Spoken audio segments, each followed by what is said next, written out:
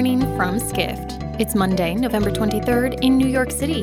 For daily updates in your inbox, subscribe to the Skift Daily newsletter at skift.com/daily. Brought to you by Audible. And now here's what you need to know about the business of travel today.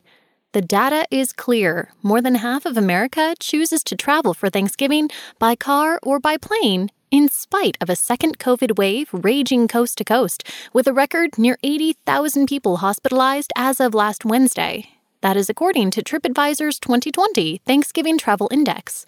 Airlines are also anticipating their first significant surge in performance since March, though a 39% decrease from last year.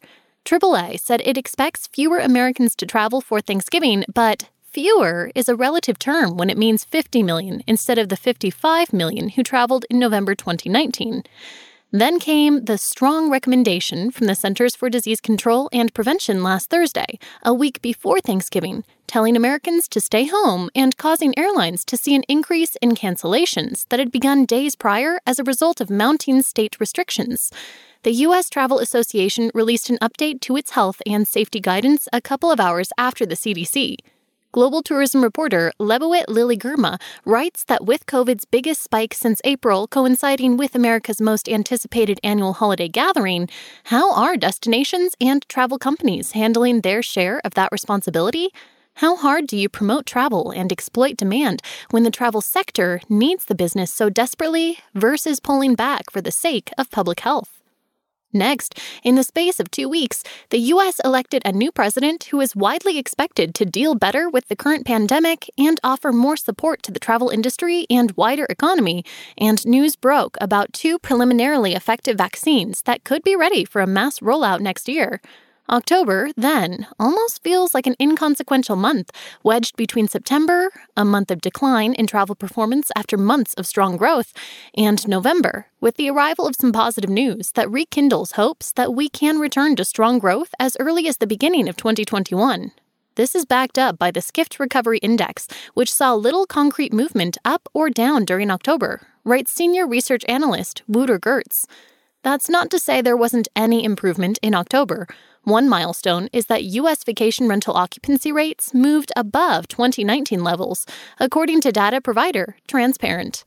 Finally, ski resorts in Colorado performed better this October than they did last year, an optimistic sign heading into the peak winter season. Hospitality reporter Cameron Sperance writes that resort owners may want to hold off on financial celebrations, however. Colorado resorts significantly outperformed the overall U.S. hotel industry last month, posting a nearly 26% increase in revenue per available room, the hotel industry's key performance metric, since October of 2019, according to STR. Colorado's off-season ski resort growth stems from travel trends favoring leisure markets and outdoor-focused destinations during the pandemic. But rising coronavirus case counts threaten the strong performance longevity.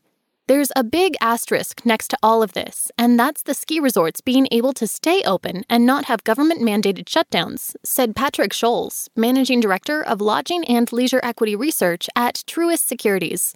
For more travel stories, head to skift.com. To find these stories and more insight into the business of travel, subscribe to the Skift Daily newsletter at skift.com/daily.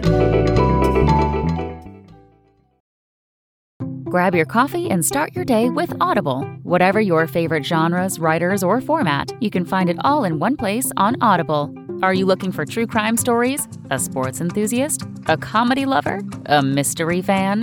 Whether you want to be informed, entertained, or just relax with a great listen, we've got you covered with audiobooks, podcasts, and exclusive Audible originals. The new Audible is your playlist for life. Download the Audible app to get started.